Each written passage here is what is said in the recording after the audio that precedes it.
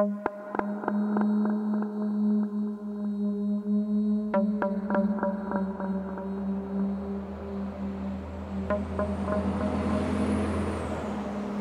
here in Izbica. It's one of those places where you travel through to get to somewhere else. It really doesn't mean anything on the map at all. It used to be a town, and now it's just a village. It used to be on one of the main roads which linked Warsaw with Lvov, now Lviv in Ukraine. But after the changes of the borders in 1945, Izbica is, pushed towards the peripheries. Before the war, there used to be around 6,000 residents here. Now, it's not even 2,000, so 3 times fewer than there were before the war. Now, what is interesting is that in 1939, 90% or even over 90% of the residents of this village, or what was then town of Izbica, were Jewish. Izbica was called the Jewish capital. There were so many of them here.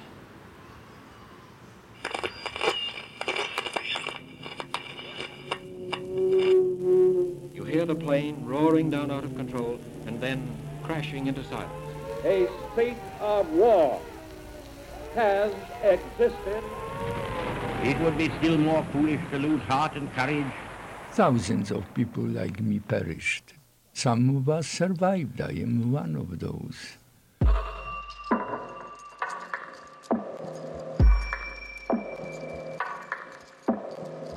Untold Stories from the Secret State. Message from the Holocaust, Part 4.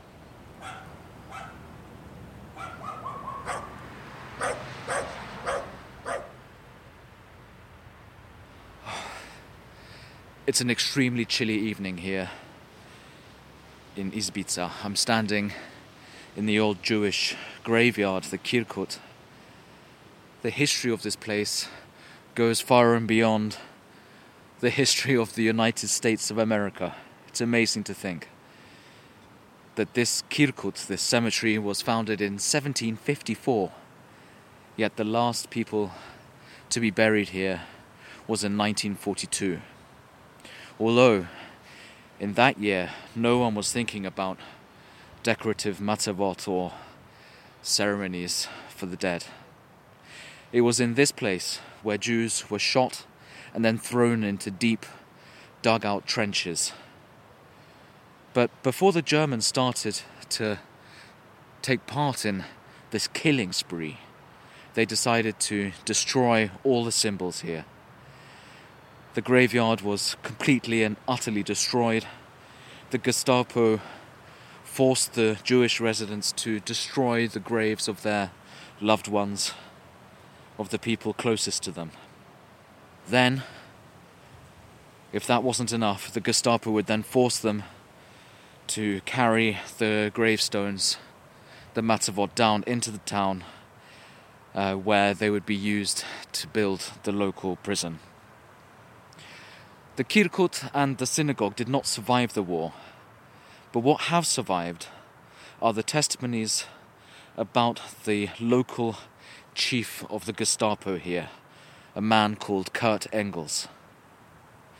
A testimony by an Izbica resident, even though it was taken and recorded some dozens of years after the war ended, just shows how absolutely terrified she still was of what happened here. Let's now listen to some source material from the archive of the United States Holocaust Memorial Museum. Engels. Do you know him? That means, have you heard about Engels? He was an executioner, a Gestapo man who used to live in front of the municipal building. There was a building which served as his headquarters. They said about him that he wouldn't eat his breakfast before he had killed a Jew. And he used to run outside in the morning and bang, bang somewhere, wham! And he killed one or a few. Did you see it?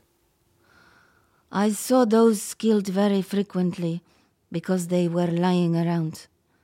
Immediately there was a buzz and people flocked to see them.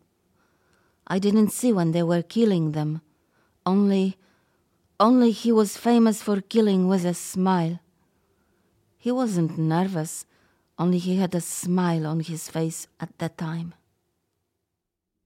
Out of the 6,000 Jews who lived in Izbica, only 14 survived.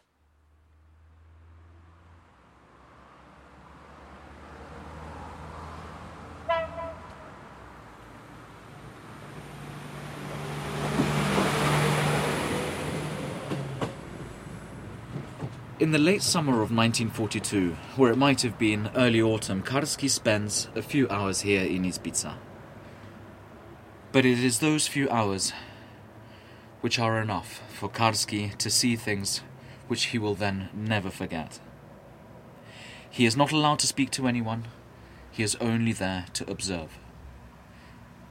Back in those times, Izbica is the last stop on the way to extermination.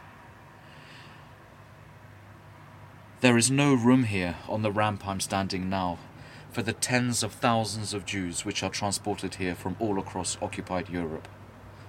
Waiting for the railway cars, whole families wait under an open sky.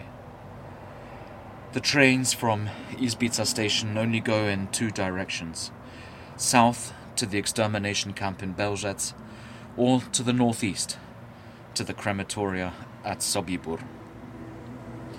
After arriving in Izbica, Karski walks into a shop and changes into an SS man's uniform. He then leaves the shop and with a steady stride walks towards the railway platform. The train has just arrived. I spent in that camp probably no more than 20-25 minutes. Again, I couldn't take it, frankly. Jan Karski remembers his time in Izbica in an interview with Claude Lanzmann. It was total confusion. Shipment of the Jews to the trains. And now, what I understood at that time, they were apparently telling the Jews they take them for forced labor. And now, this horrible, horrible scene, those shouts, despair, mother dragging their children. They enter the track. They cannot reach it. They are too weak. They were pushed. Gestapo, militia, beating them, pushing them like pigs, like not human. Total hell, total hell. And now comes the story. The train moved a little by 2 tracks, 3 tracks. On the floor, there is a whitish powder. And now, I asked the Estonian militiaman, what is it? He says, that's all right, that's all right. This is for their hygiene. This is quicklime. So when they die, there is no problem. They will not contaminate the air. Already, I heard wild shouts. Well, undescribable. I entered the camp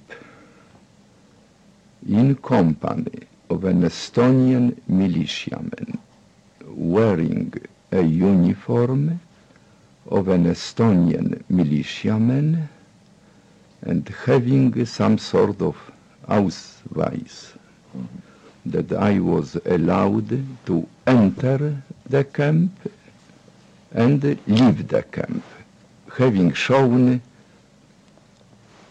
the Ausweis. There was no wall like in Warsaw, essentially barbed wire.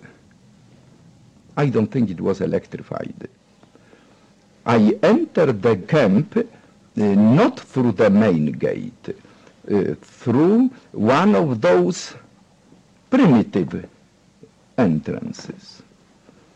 And now, the militiaman, apparently he had instructions. that I, for one reason or another, I want to see as much as possible what is going to happen. So then already within the camp, he directs me what he called good spot, which was... Did you ask him what was the meaning of these screamings, of these shoutings that you heard on the way? Oh yes, on my way. Well, his answer was, the Jews are hot. You will see it. Today the Jews are hot. As a matter of fact, I remember he said something, there is a new batch which is going to be processed today. In front of the gate, there was a train, cattle train. Now I counted. 46 wagons were there. I had no difficulty counting them because the train was moving. Now, there was this ramp, a platform, from the gate leading directly to the train. Now, as you know, cattle train does not have steps, only on a high level, so it is not easy to enter the train. If you want to leave it, you have to jump, of course, down. And now, in that part of the camp, and I don't know how many, it must have been 5,000, 4,000, 6,000. Well, this cannot be described. Crowd, moving, some collective moving body. The Jews, women, children, men, shouting, quarreling with each other, fighting against each other, evidently hungry.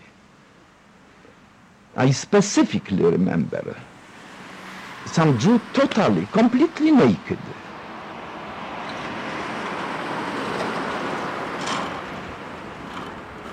The dreadful scene seen in Izbica, the voices, the stench which rose in the air, will torment Karski for the rest of his life.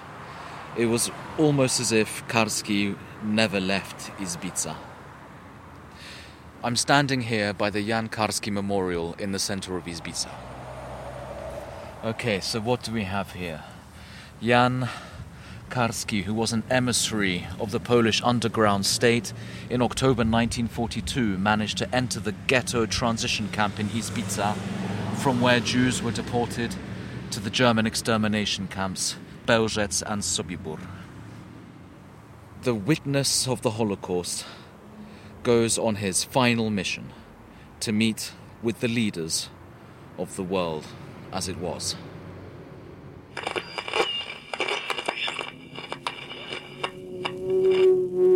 You hear the plane roaring down out of control and then crashing into silence. A state of war has existed.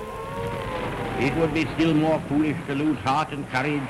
Thousands of people like me perished. Some of us survived. I am one of those.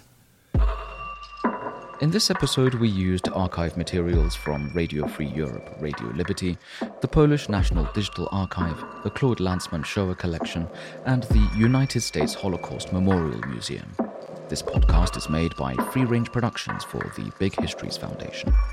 This production of the first 10-episode series of Untold Stories from the Secret State is financed by the Polish Ministry of Foreign Affairs as part of the Public Diplomacy 2020, a New Dimension competition.